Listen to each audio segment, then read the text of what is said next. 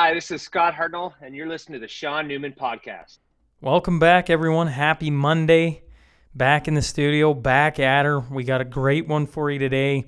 But before we get to that, let's talk a little bit about the goings-on around here. Have you seen the SMP billboard across from the UFA? Man, it looks good. I know I've been getting tons of feedback on it. Thanks to Deanna Wanler, Read and Write Advertising. They did an exceptional job. It just looks unbelievable. So if you haven't stopped by and taken a look, finally the train track construction is done, so you can get by and take a look at it. It looks super sharp. How about Lauren and the team at Art and Soul? I just dropped off a couple jerseys. I'm super excited. You know, I was sitting here looking over my right shoulder, and Kent Staniforth, who's been on the podcast before, we had that game out in Hillmond, and he got a jersey done up by Lauren and her team there, and I'm just staring at it, and I'm going, man, it looks sharp. Man, it looks sharp. So if you got any jersey that you're sitting there thinking about, I've been sitting holding on to this. Maybe I should go get it framed. Stop by and visit Lauren at Art and Soul. I know she'd sent me a note about a lady who gotten a family heirloom done up. It was an auction sale poster. It looked pretty kick-ass too. So, I mean, it doesn't have to be a jersey. I always think I got jerseys everywhere. I know a lot of hockey fans do, and she does an exceptional job. She's open Monday through Friday, 8 a.m. to 5 p.m. Give her a call, 780-808-6313, or stop in 5016 39th Street. It's more than just a frame. It's a story. Gartner Management is a Lloydminster-based company specializing in types of rental properties to help meet any of your needs. Obviously, they're housing the podcast, and the room just continues to look unbelievable as we continue to tweak and add things and get it looking just top-notch. And Wade has been, unbelievable landlord thus far. So if you're looking at getting something my size, a nice little small space, he's the guy. If you're looking for something bigger, 6,000 square feet commercial space, give Wade Gartner a call, 780-808-5025. Maz Entertainment wants to let you know if you're planning any intimate ceremonies, and we're starting to see a few more weddings come out, give this guy a call. Or maybe you're a parent looking for a movies, games night. I finally got to watch one at a birthday party this past weekend, and we watched The Sandlot. It was pretty kick-ass, I'm not going to lie. Sitting outside, had my son with me. He certainly enjoyed it. I was a little disappointed we didn't get to watch the end of it. It kind of got a little late. And so we had to go find The Sandlot in Netflix or whatever the heck it was so we could finish it. I think it was actually Disney+. Somebody will correct me on that. But if you're looking for a little bit of outside entertainment, keep the kids going, check out Maz Entertainment's Facebook or Instagram for video and pictures. Give Cody a call, 780-214-2920. Clarley Clausen, Windsor Plywood, they are the builders of the podcast studio table. I had a few people in today, and the same thing happens. I sound like a broken record. They walk in, they sit down, I go, holy crap, this is nice. Then they got to give it a little touch, a little feel. They ask all about it. I'm telling you, if you're interested in getting a table done or you want to see some cool work, head over to Windsor Plywood here in Lloydminster. I promise you will not be disappointed. Give them a call, 780-875-9663. Thanks again, Carly, for all the amazing work that you guys have done inside this studio. If you're interested in advertising on the show, visit SeanNewmanPodcast.com. Would love to get you involved with the show. We got lots of different options, and I want to find something that can work for the both of us. So if you're interested in advertising, check it out. Hit the website, send me an email, and we'll see what we can work out for you. All right? Now, on to the T-Bar 1 Tale of the Tape.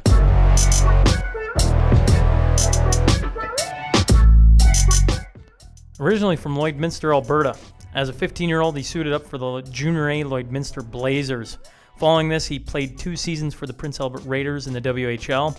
He was drafted 6th overall in the 2000 NHL entry draft by the Nashville Predators. He played 17 seasons in the NHL with Nashville, Philadelphia, and Columbus. He played a combined 1,249 games, amassing 327 goals, 380 assists, 707 points, and 1,809 penalty minutes. He was selected to the 2012 NHL All-Star Game. He is also well known for his charity Hartnell Down, which helps support hockey children and communities around the U.S. and Canada. Currently, he can be found on the NHL Network as an analyst. I'm talking about Mr. Scott Hartnell. So buckle up. Here we go.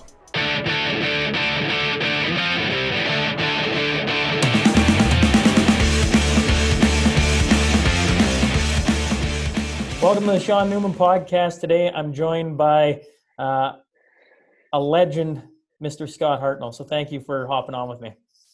That's a big word, legend. I'm not sure if I'm legendary status or not. Well, it's crazy. I was saying to a buddy of mine the other day, in the NHL, there's very few characters. And you're definitely a character that is well known throughout the NHL, throughout all of hockey. And I mean that as the best thing. I don't mean it as a bad thing. But in the NHL, lots of people are just, they have the hockey player answer, the cookie cutter answer. And your career has been anything but. Well, I appreciate that. I kind of came in the league, obviously 20 years ago. Crazy to say that. And, there were some characters. You had tough guys that were, dropping the mitts every game.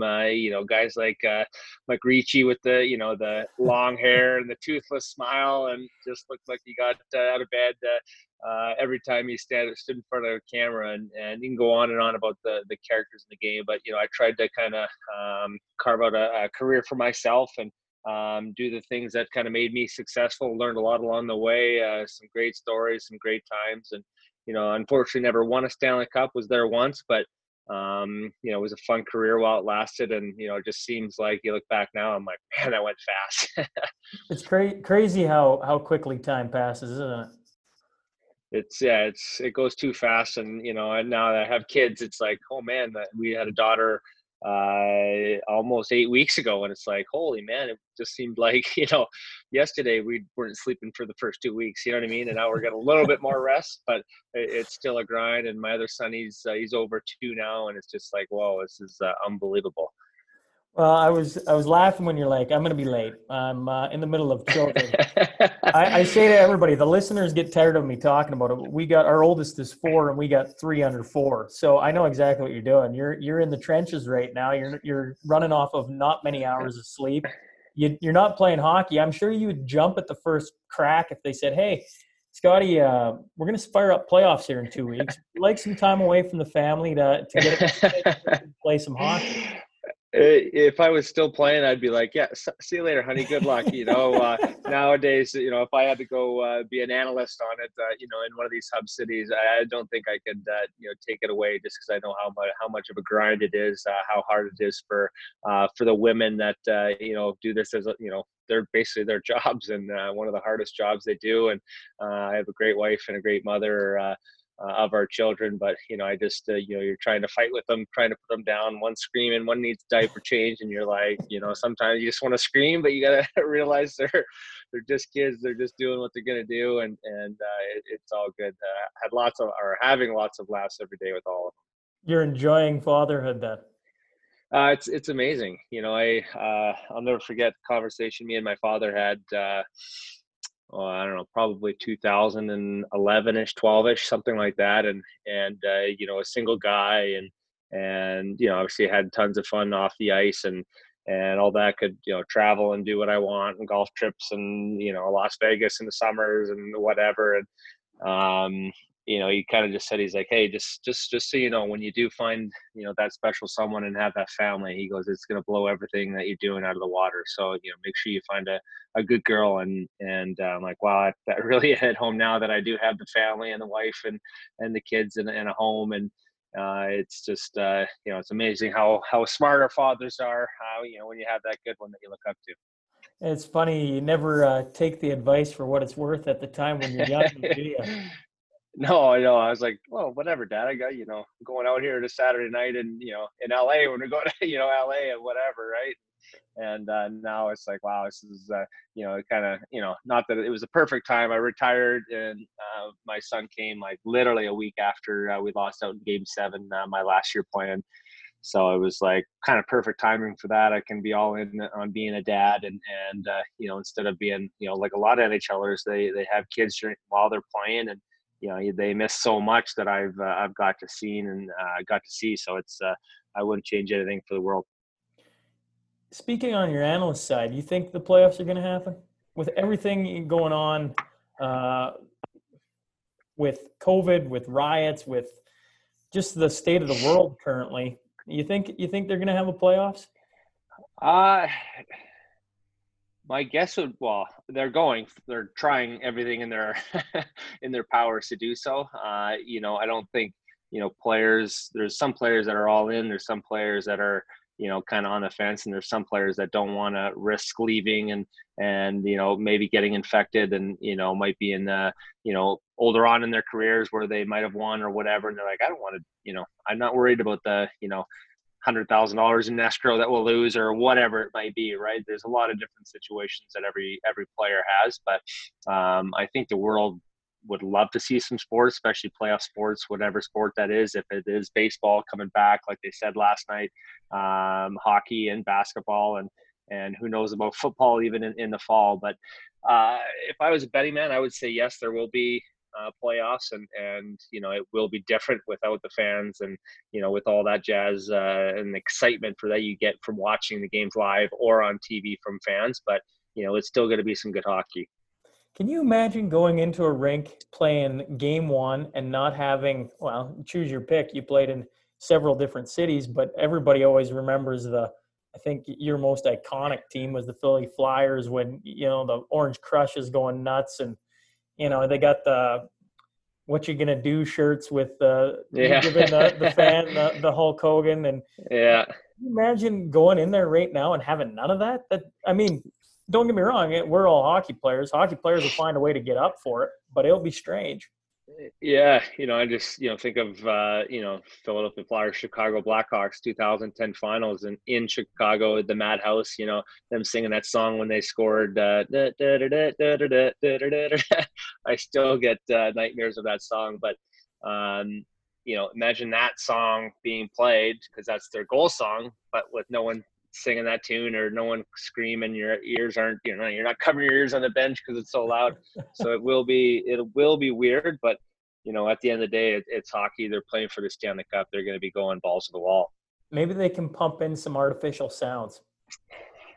Yeah, I don't know about that. It's kind of like golf too. You watch it, and it's the fans when they get rolling on a Sunday, roaring and 18, and if they thought about putting speakers out there, it's not the same. I think it is what it is. We're in a weird pocket of time. If probably in 10 years, everyone will look back like, oh, remember that year that there was no fans, and next year it'll be hopefully knock on wood, back to normal. But it's just is what it is.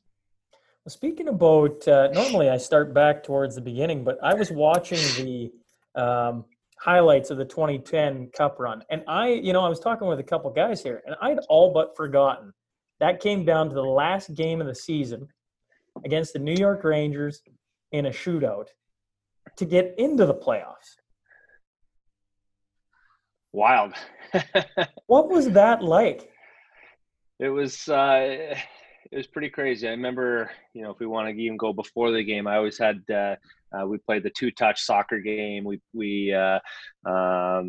before warming up, kind of doing your activation, whatever you want to call it, right? And me and Aaron Asham, we'd go have a quick 2-3 minute hot tub and have a quick shower and put on your gear in 5 minutes and go for warm up and we were a little nervous, a little excited because we both knew this game you're in, right? And it was like he's like Scott, he didn't call me Scott, he goes Hartz, he goes whoever wins this game is going to win the Stanley Cup. And I said let's go do it, man. And we got out there, got dressed, and went into overtime, shootout, and went in the shootout, and we end up rolling through the first round, come back against Boston and beat up on Montreal, and next thing you know, we're playing for the finals, and obviously a couple goals short of that, but I love how you just blow through all that. And, it's kind of, to the fans who don't remember, it's a 1-1 game, last game of the season. The last game, yeah. It goes to a shootout, and you can see the tension on both benches. You can see the heartbreak. It almost looks like a Game 7 scenario which it pretty much is, right? And you can see the Rangers, because there was, I think, if memory serves me correct, there was you guys and the Rangers both tied in points. Whoever wins goes into the playoff. Whoever loses misses. And I'm sure the sports writers had a field day with. They should have let it go continuous OT, but it goes to a shootout. And in the shootout, you guys win. It looks like a Stanley Cup celebration. You get in the playoffs. Here you are, a 7th seed. And in the second round, you go down 3-0 to Boston, which, as we all know, has only happened 4 times in NHL history as a team come back. And you're one of those teams. What was it about the group, that walked into being down 3 games to none? You had guys like Pronger on that team, and the Jeff Carters of the world, and the Mike Richards.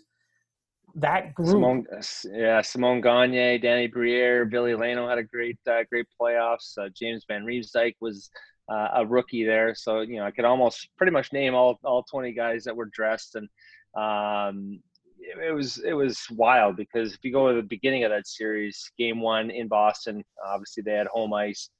We played a really good game and lost, and we're like, okay, we deserved a better fate, right? You're watching video, blah blah blah. Game 2, we played a really, really good game and lost. And we're like, oh, man, like, okay, home ice, we'll get them. Game 3, we played one of our best games of the year and somehow lost. And we're like, boys, like, if we keep playing like this, we're going to win at least 1 game. And if we might win 4 in a row, who knows? But we can only win game 4. And we play even a better game 4.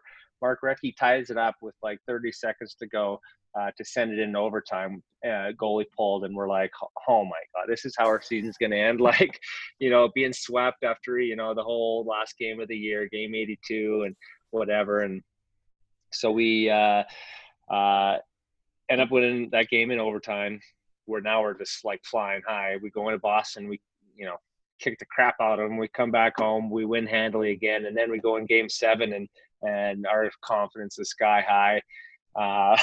Boom, boom, boom. 3 goals to nothing in the first like 7 minutes of the game, and we're looking around and we're like, what the hell just happened? We're just letting this all hard work the last week just kind of go down the drain. Laviolette called the timeout.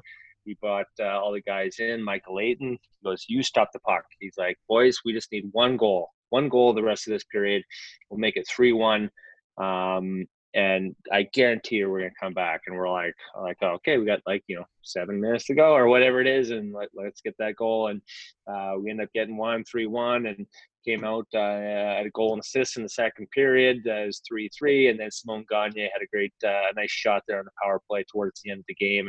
And we held on, at the end of the game. They had the full court press on us, but that comeback was pretty amazing. Not only in game 7, but the whole deal in the 7-game series was pretty neat. Yeah, well, and to do it against the Boston Bruins is like, in the last 10 years, heck, maybe even a little longer than that, they've been one of the premier teams of the NHL. They've really found a way to be competitive every single year. And to be down 3 games to none, well, there's a reason why it only happened 4 times in the history of the NHL. Like, that is a hole to dig yourself out of. It says a lot about the group that you guys had in Philly. Yeah, I think it was maybe once or twice. You have to look it up, but anyway, I think there's 1 or 2 times before us in hockey. One in another sport, I think it was basketball, and then we were the 3rd or 4th team to do it, and then LA Kings did it against San Jose a couple years after us when they won their Stanley Cup. So not that it's more common now. It's only been twice in the last 100 years, but but it it's kind of cool to do it, and puts our team and our names in history. Well, let's go back to the beginning and come back to Lloyd for me. You played for the Lloydminster Blazers. If we go to the Junior A ranks. For a year as a 15-year-old, what was playing for the hometown club like back then? It was pretty cool. If you even go back a little bit earlier than that, my peewee, I was in Adam, and I was a really good Adam player my first year Adam. So I wanted to, we thought it'd be good that I moved up to hitting in peewee and move up a year. So I would have been, a year younger, underage, I guess you'd say.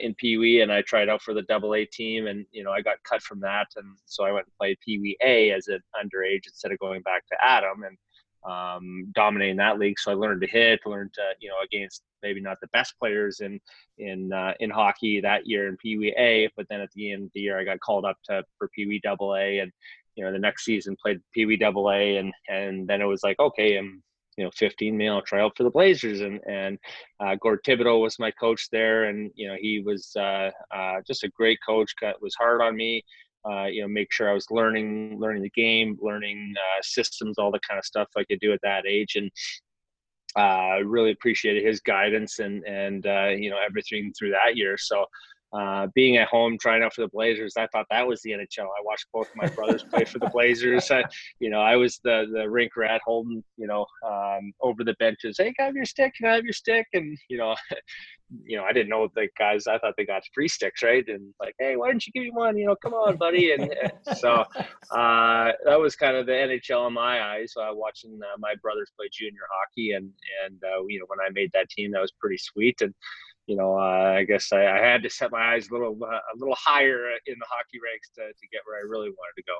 Well, and you rose quickly. You talk about playing as an underage at the younger levels and then making a junior A squad at 15. That's impressive in itself. I was laughing. I went back through that roster. I was trying to see who was playing with you, that names that stuck out. I've had Chris Wiebe on the podcast before. He was playing back then. Your guys' leading scorer that year was Mark Hallam. A couple of guys that I recognize from around town is Randy Dugan and Dallin Falsher, although Dallin probably didn't play a whole lot. It looked like he'd only played a handful of games, but that would probably be some names that would stick out to you and bring back some memories. Yeah, Ryan Faulkner as well. He was my line mate, me, Chris Wiebe, and Ryan Faulkner, and we got out there. And I'll never forget the first, I think it was maybe 6, 7, 8 games I had probably like 8 or 9 points. I was right up there at the top of the league of scoring, and I'm like, oh my God, this is so easy, And I remember just being like pretty cocky, right? And the next few games had just terrible games. Kind of the high of making the team was gone, and couldn't kind of maybe keep up that pace, and a little cockiness too in there as well. But didn't have a few good games, and Gord Thibodeau sat me for a game, and I was just like, why? I'm like, top, almost top of the team in points now and whatever. And he's like, you're playing like crap. Like you need to, take a look in the mirror. And I was like, oh, unless I, obviously talk to my dad, and he's like, yeah, you're, let things get good to you. And you got to wake it up and get back in the lineup. So next practice, I was, the hardest working guy out in practice, and try to get back in the lineup. And, I did, and things went from there. So. Cool. I was, some of the coaches you've had, even Gord Thibodeau, another guy I've had actually on the podcast, and getting to listen to him and his thoughts and processes. But he's a guy who holds the all-time record for most wins in the AJHL. And so to have him at a young age, and then, into the NHL, like guys like Barry Trotz and all the Peter Laviolette, Laviolette, I can't even spit it out. Right, the Cup winners, right? Like those guys have had extensive careers. John Tortorella is another one. I'm sure he was a handful or an interesting. At least he enjoys dealing with media on a day-to-day basis. That's for sure. Oh yeah. But I mean, you've had some really cool coaches that have been very successful to help kind of guide your career or shape it at least. To be sat as a guy who's probably at the top of the points on your team right off the hop, that's an interesting way to make sure everybody's pulling in the same direction, isn't it? Yeah, and I remembered one of my agent that I had at the time, and he came to kind of meet me and my family, and we've talked to a few of them, but the big agent was coming in town to meet me, and I was like so excited to play for him, and just let him see what I can do on the ice. And that was the game I got scratched. So I, sat up with him for a period. I was like, man, he's like, he gave me a couple good, things for advice to, get working hard and, keep your chin up and this and that, blah, blah, blah, right? Everything that you do. So it was pretty funny just to how the timing of that all worked out. I'm sure even Gord Thibodeau probably knew that he was probably coming into town, and said, oh, this is a good lesson for him to learn as a young man. And one guy you forgot, Kevin McClellan, my coach in Prince Albert for the Raiders. Yeah, right, right. Former Edmonton Oiler. His claim to fame, one of the biggest goals in Edmonton Oilers history back in the 80s, when they won a Stanley or one of their Stanley Cups. So big tough guy there for the Oilers. So to play for him in junior, hearing his stories at the NHL and, that kind of lifestyle was, very, gave me a lot of motivation to, set my sights bigger than just leaving Lloyd, going to PA to play junior hockey. It was the NHL. So it was, along the way, those people give you motivation and things to look forward to and strive for, and definitely had some great coaches along the way. You speak of PA. I love to ask guys about the Bantam draft. Bantam draft is like giant now. Heck, the SJHL just did a version, their version of it now of the Bantam draft. And kids get so excited or beat down if they're selected or not selected in it. Knowing you got selected, I think it was 7th overall by PA back in 1997. Go way back. Uh-oh. Do you remember, was it just a phone call? Were you paying attention to it? Was it a big deal to you? Well, internet wasn't around. I don't think 97, maybe dial-up was, but someone picked up the phone, while you were on the internet, it got cut off. So you had to dial back in and, it took you a minute or two to dial in. But, I remember fielding some calls from different teams that were, from, number 3 or 4 that were picking to, 8 or 10. And, a couple, I remember one was Prince George and, I know my dad being a principal and in the education system and on how long their bus rides were, how much they were on the road. He didn't want me to go to that team just because of education and how probably it would have suffered where, PA was, perfect. It was Saskatchewan schooling. It could transfer back to Lloydminster after the hockey season. So it wasn't that we picked a place to go. It was just, it ended up being a perfect fit for us. And it was close. So mom and dad were almost at every game, and then they were up working, at the schools the next day, both of them. So it ended up being, like I said, the original question, did I field some calls? Yeah, it was, a few calls, but it wasn't until like maybe the next day I got a call from the Raiders general manager saying, yeah, well, Scotty, we picked you, our training camps this day. We'll see you, this day. We'll get you a billet lined up. And, that was it. Like, not much talk until you showed up for training camp really in September. So it was just a wild experience, but something that's a lot different today. You fast forward 20 some years and it's almost a spectacle and who's who of hockey, and this guy got picked before this guy, and there wasn't that much competition. Maybe there was, it just, no one really talked about it.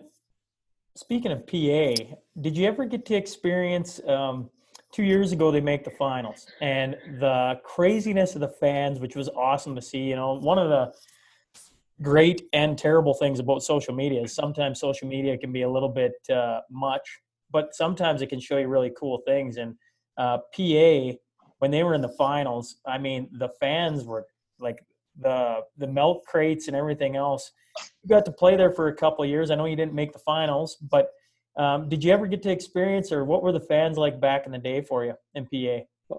Well, it was, like the NHL to me, right? At the time, you don't really know much different, right? You come from playing junior hockey to the Lloydminster Blazers, and you're traveling around with a bus with your tracksuit on. You're like, this is cool. We're driving 6 hours to Calgary to play the Canucks and the Royals, and and next thing you know, you're driving 24 hours and you're playing Tacoma and Seattle and Portland and 24 hours back, and then you got to go to school the next day, right? And for our barn, it was 3,000, 3,500 people, and not that we were selling out. The only time I think we sold out was when Jordan Tutu came to town with the Brandon Wheat Kings, and it was just a goddamn madhouse in there. But which was really cool to experience as well. And a funny story about Toots in PA, he was backing up like a defenseman and chipped the puck in, and was kind of going to go around. He wasn't really skating backwards, and then he goes down, submarines me at the knees. I go flying over him. And, then I kind of follow him, and he's like, he's waiting for me to punch him. Right. And so finally whistle blows and I finally pop him, kind of not a brawl, but, everyone's punching each other. And I get 2 minutes, and man, I think I felt something in my knee, right? I'm like, go back at, after the period or whatever. And sure enough, I had some cartilage torn in my knee and had to get a scope. And this is back in '98. And I'm like, oh man, my career's over and, all this kind of stuff. And so I got the scope done, and a couple weeks I was fine. And, I wanted to get that Toots back, so bad. And, then he gets drafted to Nashville and, ends up being, one of the best guys and, one of the best men I know in the game, in and out of the game hockey now, both of us now, but just a credible story that he had. And, it's kind of weird how those things happen. You hate a guy for something they do or something they say on the ice, and then you become teammates with him, and he's like the best man around. So it's kind of funny how the hockey world works. Was it a few tense moments in Nashville when he first walked in the dressing room where you're like, you remember me, big fella? Oh yeah, I still bring it up to him. In the summers we're having a good time, and you guys get around. A lot of hockey guys in Kelowna. We tell the stories and things like that. It's one of my favorite stories to tell about Toots. How about the draft day? The draft that year, I kind of had all but forgotten was in Calgary, so it was nice and close for you. At the Yeah. time, I assume you're going to go in the first round. I assume that you're heading down there. You probably got all your family. You're excited. Did you have any idea you were going in the top 10? Yeah, the Central Scouting rankings were out there. I think I was rated 5, so I knew I was probably going to go high, and so we showed up, I think, a couple days early before the draft day to do the pre-draft meetings with teams. They run you around in hotels, and you're talking to. I talked a few times with Columbus Blue Jackets. They drafted 4th. Islanders, I had one meeting. They drafted 1st and 5th. A few other teams, but teams that were probably below 10, they didn't really need to, or they probably figured I was going to be picked before then. So it was just a half a dozen or so teams that I ended up talking to for the majority of the part. And it was right during graduation too for us, grad of 2000, and that was kind of a big deal back then. And I think I left the all-nighter. You're supposed to stay all night till 7 a.m. and drink and party with your friends, right? And my dad was a chaperone, and he goes, "Okay, you can stay till like 1:30. Then we got to go because you got to get a couple hours sleep. We're driving to Calgary for the draft." I was so mad at him, but I was like, "All right, I get it." So he had to skedaddle out of them, missed a couple days of the whole 6-7 So what you're day grad saying thing. is you may have been hungover for the actual draft day. No.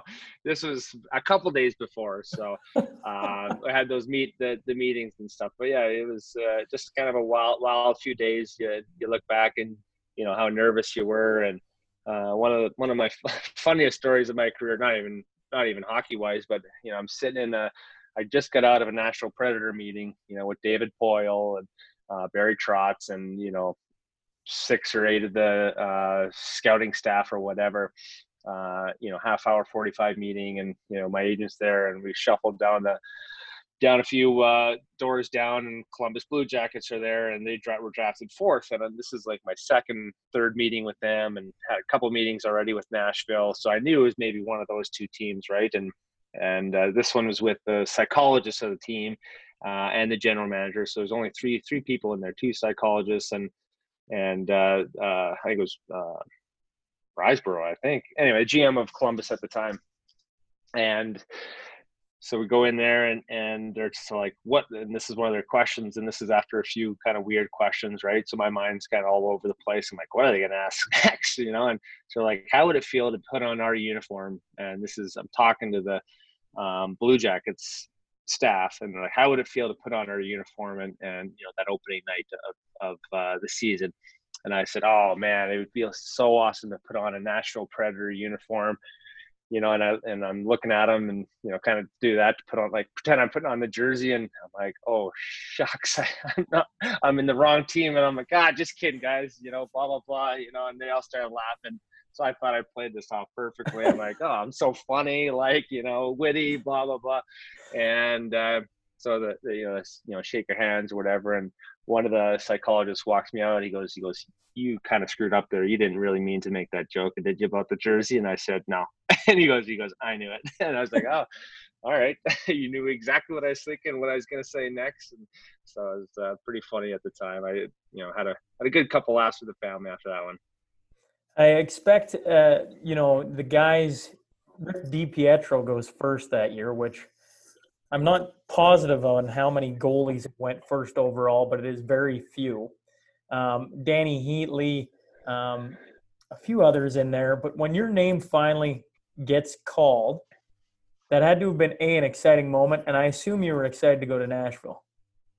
Yeah, very excited. I remember when I said I was ranked fifth by Central Scouting. So when the Islanders came up for their second pick in that draft, it was, all the cameras came around us. We're sitting front row in the stands. Me, my mom and dad, brothers, sister, aunties, uncles. Had a bunch of family there, and New York Islanders would like to select with the fifth overall draft in the 2000 entry draft on. And I'm kind of getting still sweaty, clammy, everything. And Raffi Torres from the OHL, and my mom's like, yes, but she didn't want me to go to New York. The franchise had some bad drafts, treated some draft picks bad, blah blah, whatever it was, and so then all the cameras are like, whoa, where's Raffi sitting? Like they're trying to zoom in on him hugging his family, for TV. And then they stuck around for the next one, the next pick, sixth overall, which was Nashville, and was ready to rock then. So I was very happy that I got selected to the Preds.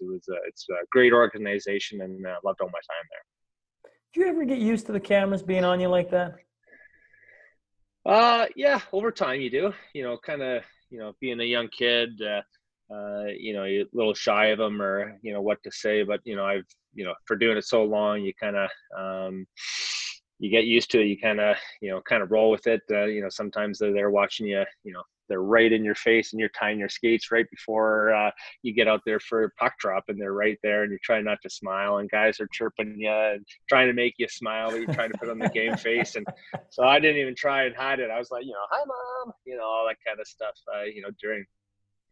It's almost unbelievable how much access media gets to you guys as soon as you get to the rink. So you gotta have a strong mental game, man, to be able to deal with having a camera right in your face all the way up, because all the way up to that point, I would assume, you get in the dressing room and it's kind of like, okay, it's business. There's nothing, or maybe it wasn't. I don't know. What is it from your perspective?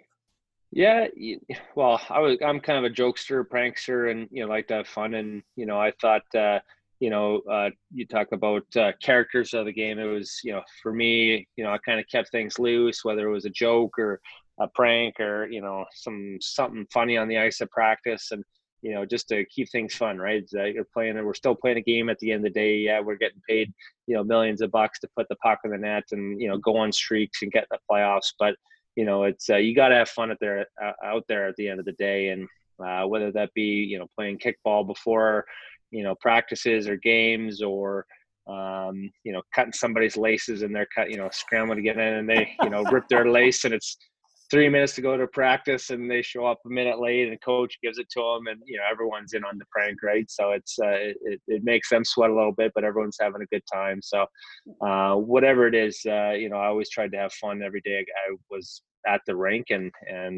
definitely a lot of laughs. I don't know if courtesy of me or at me, or however you want to put it, but it was a fun career to have.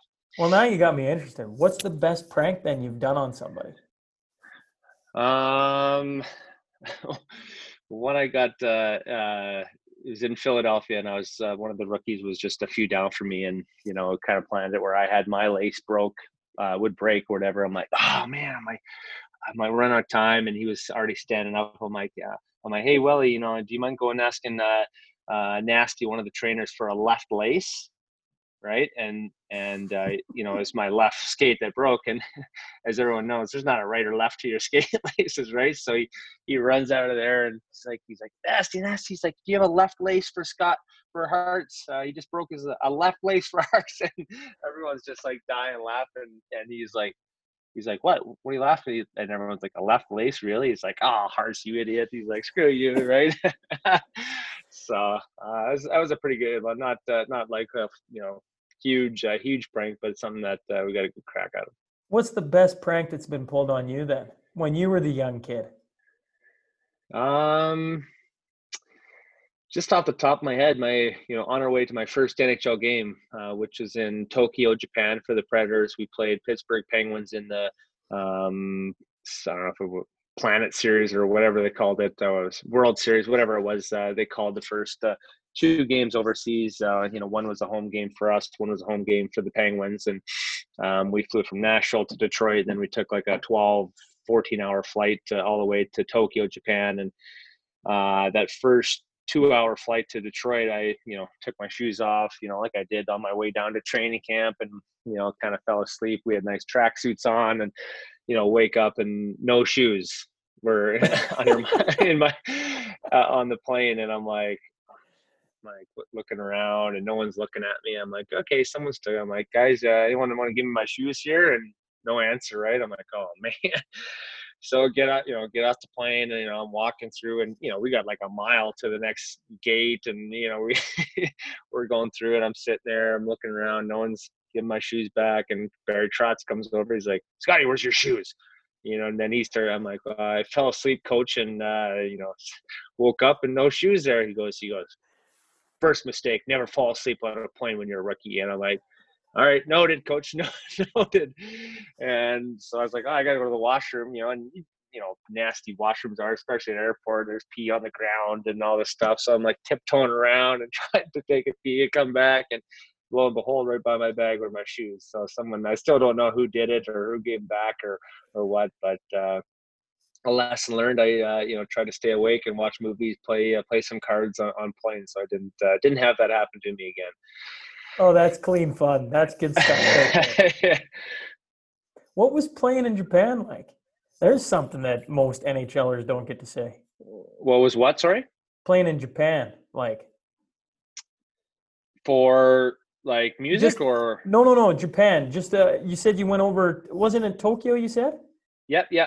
We flew over there, and we played Pittsburgh Penguins for 2 games in my first year. It was wild. It was look back at my game 3 of my career 4. There was it wasn't full of Japanese people in the stands, right? It was so insane. And my first NHL shift, I'll never forget it. It was me, Greg Clausen, good Saskatchewan kid, and Ville Peltonen, veteran Finnish right winger. And so we were out there, and Pittsburgh Penguins had last change, and you're looking around, and I'm like, man, this is cool. I'm like NHL, but I'm like, we're in Tokyo, whatever. So I look back at the bench, and Barry Trotz is like this, he's like, change it up. That's the universal symbol for change it up, right? But the week before, we were doing these face-off plays, and one of the plays was around the world, right? And so the centerman would win the puck back, the inside winger, I'm the left winger, I'd come up around behind him, pick it up, go down in the corner, take a shot from the corner, call it around, almost going around the world, around the circle. So I look back, and they got Mario Lemieux, Jaromir Jagr, and Jan Herdin out there they had last change. They put them out. And Trotzy's giving her one of these, right? And Clausen goes to me like dead serious. He's like, all right, kid, around the world. He's like, I'm gonna win the puck. I said, no, it means change it up. We gotta get the F off the ice here. So literally, puck drops. He doesn't even know where it went. He lost the draw for sure because it didn't go back. And he and him, we sprint all the way down the ice and change literally a 4.5-second shift. And we're like home, and we're sitting there like, what a shift. We're bouncing, we're ready. Our heart rate's at like 160 for that 4-second sprint.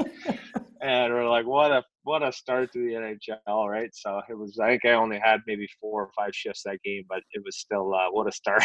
My career did go up after that. Man, Mario and Jagr, that's quite the company. You get to play with Jagr down the road, but before we even talk about that, what was Mario like being on the same ice surface as him? It was pretty cool. Not gonna lie, it was one of the guys that you idolized, that you watched all his goals and highlights and shots and passes, everything. It was a guy that kind of walked on water for a growing up hockey player in Canada, and to play my first shift against him, even though it was only 4 seconds, and even when he came back from his cancer, it was, I think, one of his first games was against us in Nashville, And I think he only played about a period and a half of that game because we were up like 8-0 on him. And he's like, well, I'm not gonna stick around here. I'm the owner slash player. I'm just gonna, go and ice my back. But anyway, playing against him and obviously Yager, those guys, it was just the names that were elite that that you kind of idolized. Peter Forsberg was another guy for me that I idolized, looked up to, and was fortunate enough to play with him for a half a season in Nashville as well. So the hockey world's a small world. It's there's not many degrees of separation for anybody, and pretty neat. And literally not many bad guys you get to meet in the hockey world as well. So very lucky to play a sport where there's great guys, great people, and great organizations as well to go along with it. You got to play in a line with Yager. What was playing with that guy like? He was intense, man. He was. It was his first year back from. I think he went to Russia for 5 years, 4 or 5 years. I don't know exactly, something like that. And Philly was the first team that he signed for, and obviously he played a few years after us. But I remember getting on a line with him. I started on the fourth line that year at not a great training camp. The first few games were okay. I was playing fourth line, 7, 8, 9 minutes.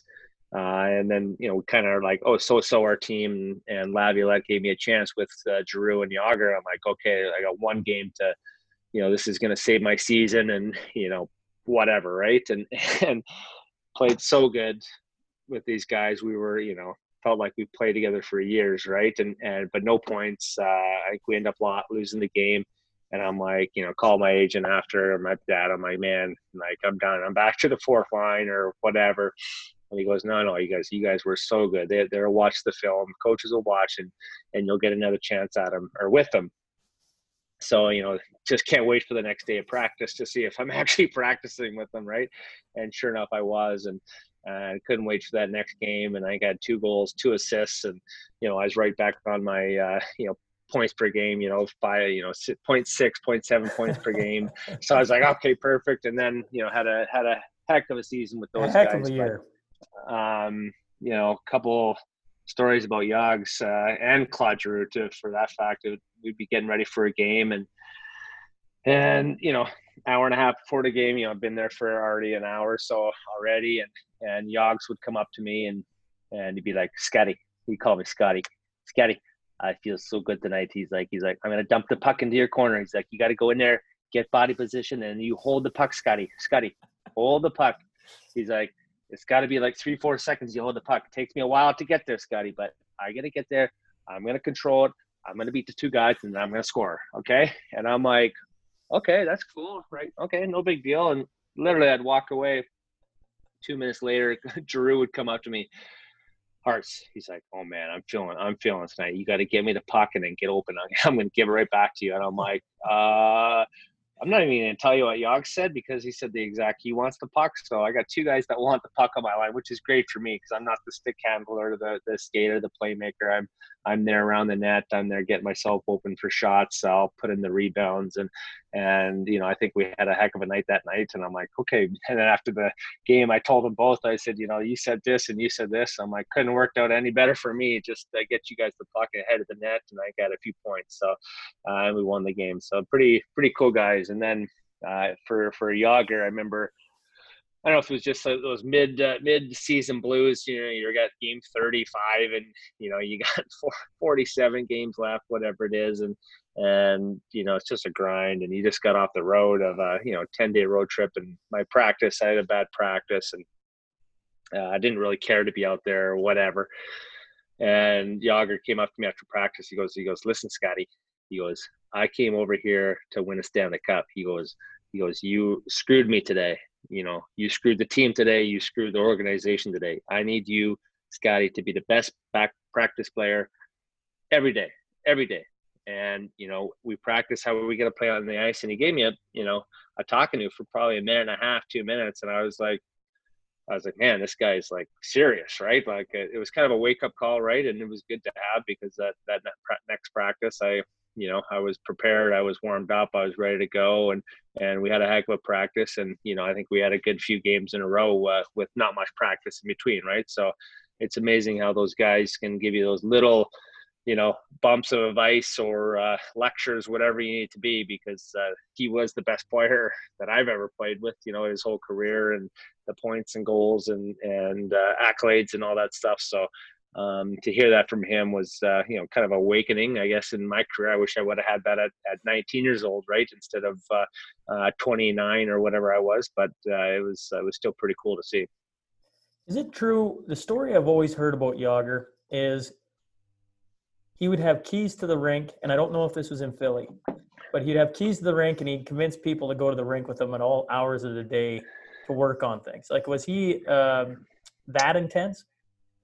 I don't think he had to really convince many guys if he wanted someone there to pass him some pucks, whether that was a trainer that came with him late or one of the guys that just wanted to be around him and kind of see him work and his aura, and yeah, he was definitely there.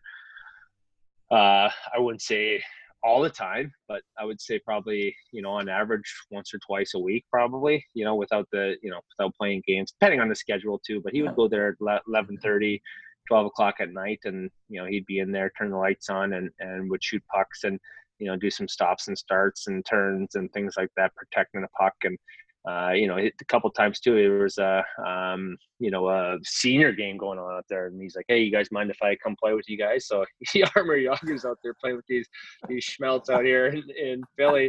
They're like probably made their whole lives, right, playing with this guy. So he was just what he did, like practice in, practice out, off the ice, on the ice. He was one of the hardest working guys that I've ever been around. How about being on or in a movie? This is 40. How the heck did that even come about?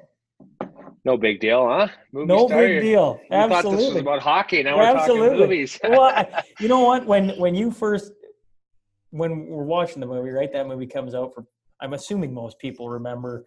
This is 40. It was freaking hilarious, and it had some big stars in it. Paul Rudd and Leslie Mann. Thank you, Leslie Mann, a young Megan Fox. Yeah. And then all of a sudden, Scott Hartnell walks in. And who are the two guys with you? There's JVR, James Van Riemsdyk, Ian LePerrier, and Matt Carl. Oh, so Matt Carl. Four of you. Yeah. 4 of you. That's right. Four of us, and 2 hockey players that were actors that were kind of doing the talking after our scene that we were in the bar. How it happened, you could probably be Ian LePerrier with the flipper in his mouth, and so they wanted it. That was the whole point of the scene, was to give Megan Fox his fake tooth, and I didn't know that. So there was two of the flippers, right? And so flippers are the things that you can take in and out of your mouth, for people that are listening, that you take out when you play hockey, so you don't lose it or swallow it or whatever, and then you put it back in when you're done and you want to look good. You obviously don't look good there, Sean, but no big deal. And so there's 2, and I'm like, oh, she's gonna actually put in his, like, not that I'm a germaphobe, but like she's gonna put Ian LePerrier's flipper in his mouth. That's disgusting. But anyway, she had her own thing that was sanitized, so they both had their own. And so anyways, they handed it underneath the line of the camera, right? So the camera's here, so the pass was below it, and so she took it, but she had it already in her hand, right? And hey, I got the fake teeth and whatever.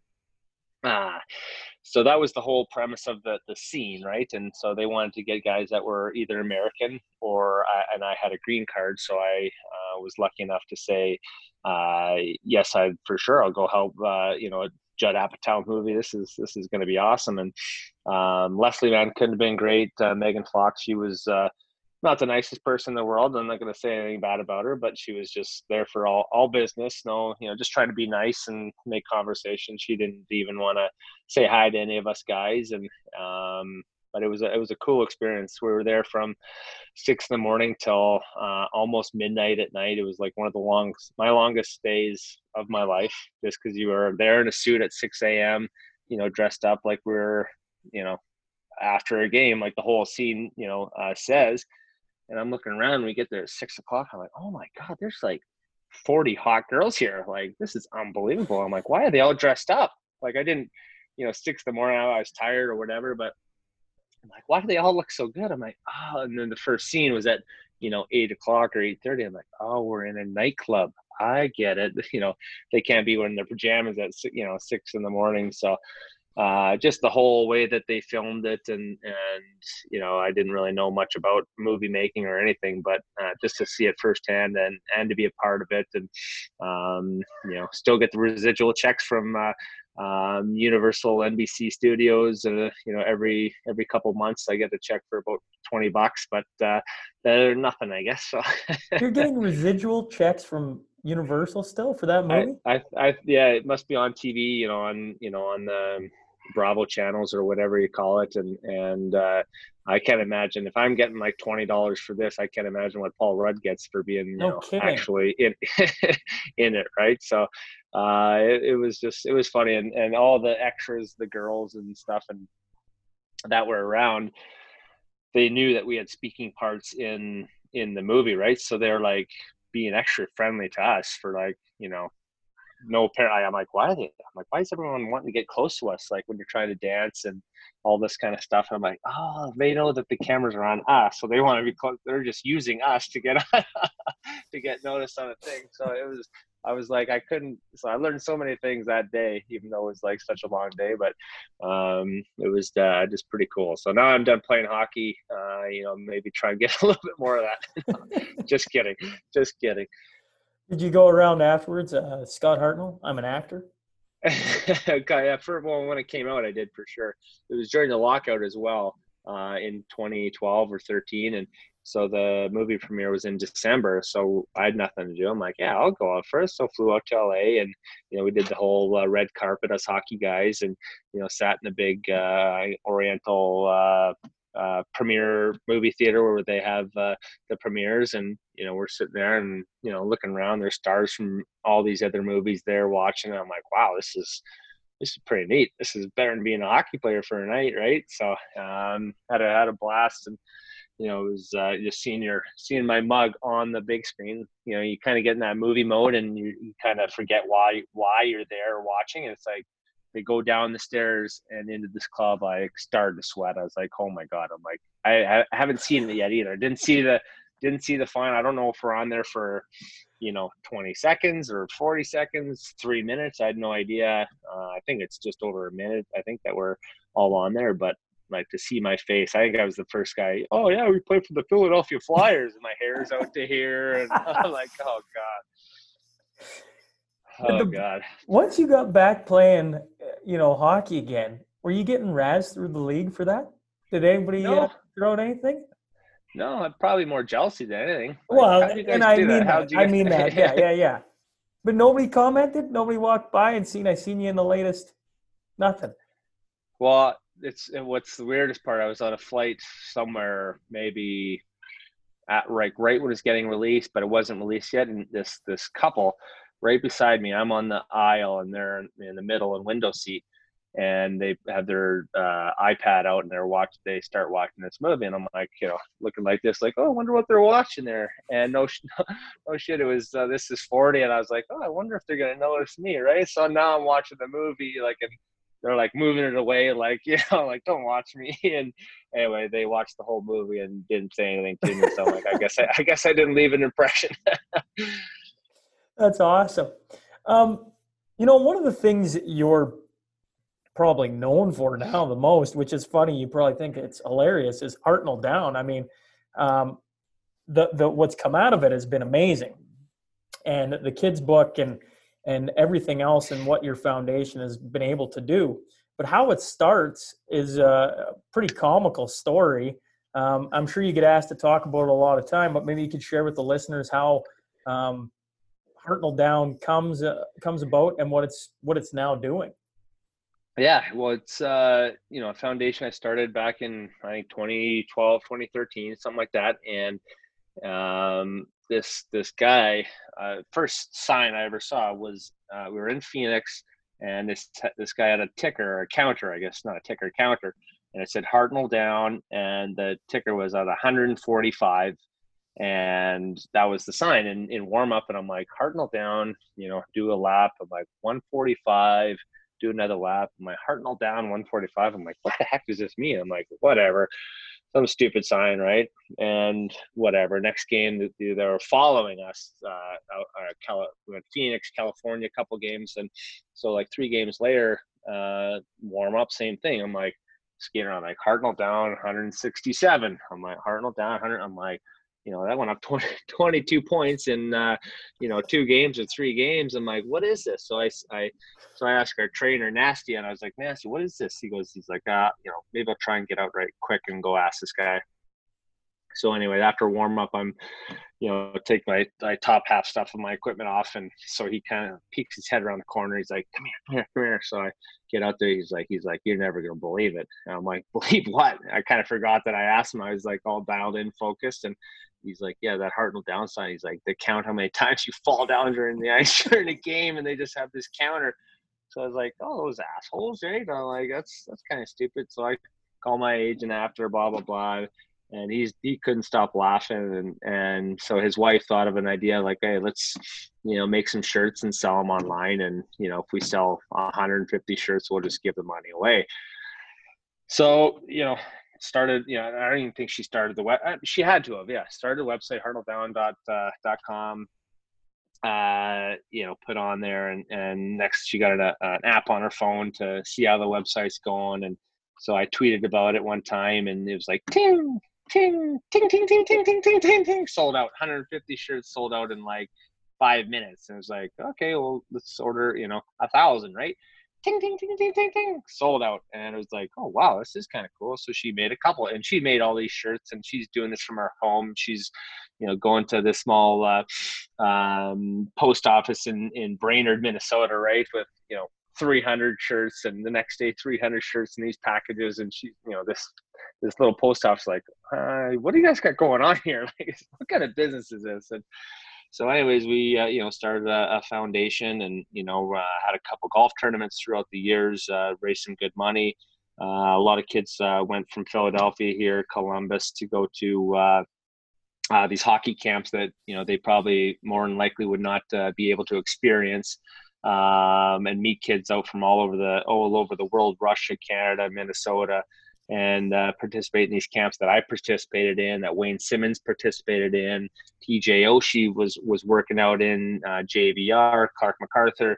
All these guys came in, and we'd work out together and skate together, and not an easy camp, but fun for kids to get away from their parents and their livelihoods to experience this camp. And anyways, it was just a kind of a fun deal. And like you said, it's kind of someone kind of poking fun at me, kind of trying to jab at you, take you down, I guess, a little bit, and you turn it into something so positive and something amazing that I was really proud of. Well, it's been a unique characteristic of yourself, I feel like, when people try and attack you, or maybe just try and poke a little fun, have a little bit of fun. You seem to be a guy who's able to accept that and carry on. And yeah, you have to. Something really good, yeah. Yeah, you have to. And it was, I remember being there with the kids, and they were there the same weeks that I was there, and I saw a couple of the kids, inner city black kids here from Philadelphia, and they're laying on the grass, and I'm like, hey, you guys, what are you guys doing? It's 9:30 at night, and it's blackout, it's dark out, and they're looking up at the stars, and they're like, I've never seen a sky like this. And I'm like, well, you probably never looked up before. They're like, no, like, listen, you get the city lights, the street lights, and all this kind of stuff. And so I sat there for like 5 minutes with them and just watched the stars. And it's like, as an adult, I'm like, I haven't probably looked up at the stars in 10 years myself, right? So I sat with them and had a moment with them. I'm like, wow, this is like one of the coolest things that I've ever done. So that moment, it was pretty cool. And talking about it and reliving that, thank you for that. It's makes me feel good that did some good in some kids' lives. It's something that I think the NHL is actually doing a better job of lately. Maybe since social media has become to the forefront, there's lots of good stories that you guys who are in positions to really affect some children's lives or people in tough situations, and really bring some positivity to the world. And that Hartnell down is, well, you just talked about one of the instances. Like, that's pretty cool what you've done in donating the money back and helping support, you know, inner city kids like that. You know, it's something out here in rural, you know, being out here, we take for granted all the time. When you look up, you see the stars. And actually, Yeah. going back to when I interviewed Carly Agro, she talked about the Northern Lights, never seeing them out east in Canada. And I was like, what? Oh, Wait, no, what? what? Like, that just, you know, that's part of life here. And so that is a very, very cool story. Yeah. No, thank you. How much longer do I got you for? Whatever you want. Oh, that's a dangerous game to play. Okay. Well, I know we talked early at the start of this that I had you for roughly an hour. I'm just looking at the clock, Yeah. closing in on an Are hour. we? No young kids, and so if you got to run, we can always do part two. I just at the same token, I don't want to overextend my stay. Yeah. No, we can. Well, whatever you want to do. If you want to do another some other time, just to break it up, we can do that as well. I hear my little daughter crying right now in the background. So Okay. Well, give me. I want to talk about Jason Smith, and then the 5 questions at the end, and then we'll do a part okay. two a different day. Fair? Okay. Perfect. Okay. Yeah. Okay. Perfect. So let's go back to your time in Philly. You come there, and your first captain is Jason Smith. And the reason I like Jason Smith is I'm an Oilers fan, and I got to watch that guy go to war every Yep. single day. What was he like walking into the dressing room and having that grizzled vet? I have so much respect for that guy. I think he was only there the 1 year, and then I don't think the Flyers re-signed him. Correct. And yeah, so he was our captain, and he in the playoffs we went to the conference finals that year. He could hardly skate. He was so banged up. He had a broken index finger. It looked like it was bending the wrong way in 3 different directions on his one finger. He had like a dislocated shoulder. Could hardly lift his one arm up, but played like a beast during the games. And it was like everything was bothering him. He couldn't hardly skate, couldn't hardly get out of bed. But this guy was a warrior and would do anything to win. And so anyway, playing with him and not playing against him for so many years and just kind of respected the way he plays, and then actually playing with him and seeing it firsthand what a guy can do. Just an absolute warrior. One of the biggest warriors that I played with for sure throughout my career. Yeah, the reason I bring him up is as a kid, watching the Edmonton Oilers back before the Connor McDavid years and the Taylor Halls and all that, they were a very blue-collar team. And he was the captain, Mm-hmm. I think, for, I want to say 4 or 5 years. And then he went to Philly for 1 year and wore the C for 1 year and then left. And so that just, to me, speaks to his leadership capability to be walk into a new room, never have any ties to that organization, and be handed the C, and then, like you say, to just go to war and just do everything. I mean, he was not a pretty player. He wasn't this superstar elite. He was an absolute beast on the ice. Yeah, he was I guess an old school defenseman, in somewhat of the new era times. He obviously wasn't playing against Connor McDavid. He would probably roast him, and Gator would be the guy to admit that he would just fly by him. But, off the glass and out, taking care of your goaltender, clearing out the front of the net, and did it with a smile because he loved just being a mean SOB out there. And I have a lot of respect for him and how he played the game, had a heck of a career doing it. So he was, like I said, it was like how, watching him practice, during the playoffs, and I'm like, why are you even out here? Like just save yourself for the game. It was like you don't need to practice, and he's like, no. He's like, I got to be out here. Like, and that was just like, wow, this is a guy that I need to strive to be like too, to be a warrior like. And when I had the bumps and bruises, I always kind of remember that story about him, how he just did it every practice, every day he was out there. Well, before I let you go, let's do the final segment, the Crude Master Final Five. So a huge shout out to Heath and Tracy McDonald. They've been sponsors of the podcast since the very beginning. So it's just 5 quick questions, long or short you want to go. Okay. What's the best lesson you've learned to this point over your entire NHL career? I guess don't take anything for granted. You just I was lucky enough to play so long. I played with guys that had looked like they've had promising careers, and they've been cut short of an injury, a concussion, whatever it might be. Sometimes it's just not right fit for them, and they get traded, and next thing you know, they're out of the league. So one thing I never took for granted in my career, and always put in the work, and always made sure you don't cut any bridges either. Because the hockey world's a small world, and it comes full circle. And when I left Nashville, I never thought that I'd be back in Nashville at the end of my career for one last year. And Mr. Poyle, who would have thought that he still would have been the GM 10 years later, and he was. And but to have those relationships, I had when I was there, sure paid off. Towards the end of my career. Who was the coach in Nashville when you went back? Peter Laviolette. So I Yeah, it had him was. in Philly, and then he was a big reason why they signed me there for one last season. That must have been a cool send off to go back to where it all began. Yeah, it was cool. The city changed so much. It's bigger. It's the hockey tonks are bigger. Everything is bigger and better, and the condo buildings and the hotels, and it's just such a destination for people across the world to come and listen to the best music, country music, and have a good time, right? It's but when I played there in 2000 to 2006, it was just a kind of a hidden gem that you went there barely ever, right? But now it's just a destination, and there's just so much good energy in that town. What's one type of music or song that got the boys going before a game? Oh boy, that's a tough question.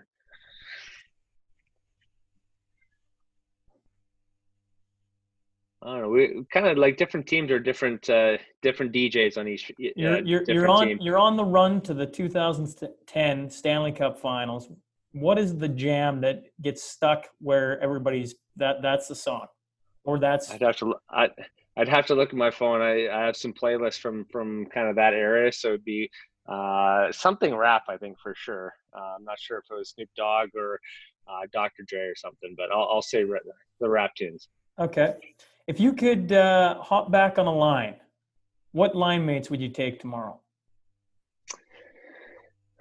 Well, probably my best season, Claude Giroux and Jaromir Jagr. That's probably a no-brainer. They were so much fun to play with. The playmaking ability, the unselfishness they had with the puck. I think we all worked together. I was kind of the grit with those guys, and I think we had a great. I wish Jagr would have came back for another year just to see if we could have done it again. But I love playing with them, and that's so much fun. Through this, I've heard you talk about your father an awful lot. If you could walk into a house party, and in it is your father, but in it is also your father from 5 years previous his age, all the way back to when he's 20. What part of your father would you want to sit down and have a beer with? Oh gosh. Probably maybe in his 30s, 40s. So maybe 30 year ago, Bill Hartnell, just when he had young kids, like I have young kids now. If I came from two brothers and a sister, just to see how he dealt with it all. Some days are more trying than others, but just to see how he handled it all, and see how I just obviously can't remember when you're young what your father did with you, but just to see if I'm doing the same things that he did for me, because I think I turned out all right, and I just want my little man and my little daughter to be the same thing. Final one. If you could bring one guy, you were a guy who was traded a couple times in your career. If you could have had anyone come with you in a trade, who would you want to have been? Well, I did actually. Nashville to Philadelphia. Kimmo Timonen, yeah, he's my neighbor across the street. He was the best man in my wedding, and just one heck of a guy. Great family, and a friend that I'll have forever. There's only a few guys, maybe more than a few guys that you'd consider forever friends, even though I've played with hundreds and hundreds of guys. There's a handful of guys that you keep in touch with, that you talk to, that you care about, that not that if you didn't see them, if I didn't see David Legwand, for example, I played with him my first 6 years. If I saw him tomorrow, I'd be like, hey man, how you doing? It'd be like a long weekend away, right? But there's some guys that you make the effort to keep in touch, to see how their families are, and to make sure you always kind of have that contact. So Kimo would be one of them. Cool. For sure. Well, I really appreciate you sitting down with me. Yep. We're definitely going to have to do part 2 because there's so much more I want to dig into, but really do appreciate you hopping on with me, Scott, and enjoy parenting. Thank you very much. I appreciate it. Hey folks, thanks again for joining us today. If you just stumble on the show and like what you hear, please click subscribe. Remember, every Monday and Wednesday, a new guest will be sitting down to share their story. The Sean Newman Podcast is available for free on Apple, Spotify, YouTube, and wherever else you find your podcast fix. Until next time. Still hanging out there, folks? Still waiting for this guy to come back on and give you another little hint at who 100 could possibly be? That's what we're doing here. We're playing a little game. I'm giving you a clue each episode at the end, leading up to the 100th episode, which is July 29th. All you got to do to enter is head to social media, tag the podcast, and the hashtag who's WHOS 100 with your guest for 100. You're just your guest. Guess at the guest. Jeez, that's a mouthful, isn't it? And that gets you one entry into the draw. And what's in the draw, you say? Well, a huge shout out to Sandy Beach. They're tossing in a round for 4 people in 2 carts, a round of 9 out at Sandy Beach Golf Course. And a huge shout out to Factory Sports. The boys over there are dropping off a $200 gift card. So all you got to do to get in on this is head to social media, whether it's Instagram, Twitter, Facebook, Snapchat, it don't matter. Track me down and put who your guess is for the number 100 on there, and you're entered automatically. So here is your hint for this episode on June 29th. He's been in the building when the Stanley Cup has been handed out. There it is. All right.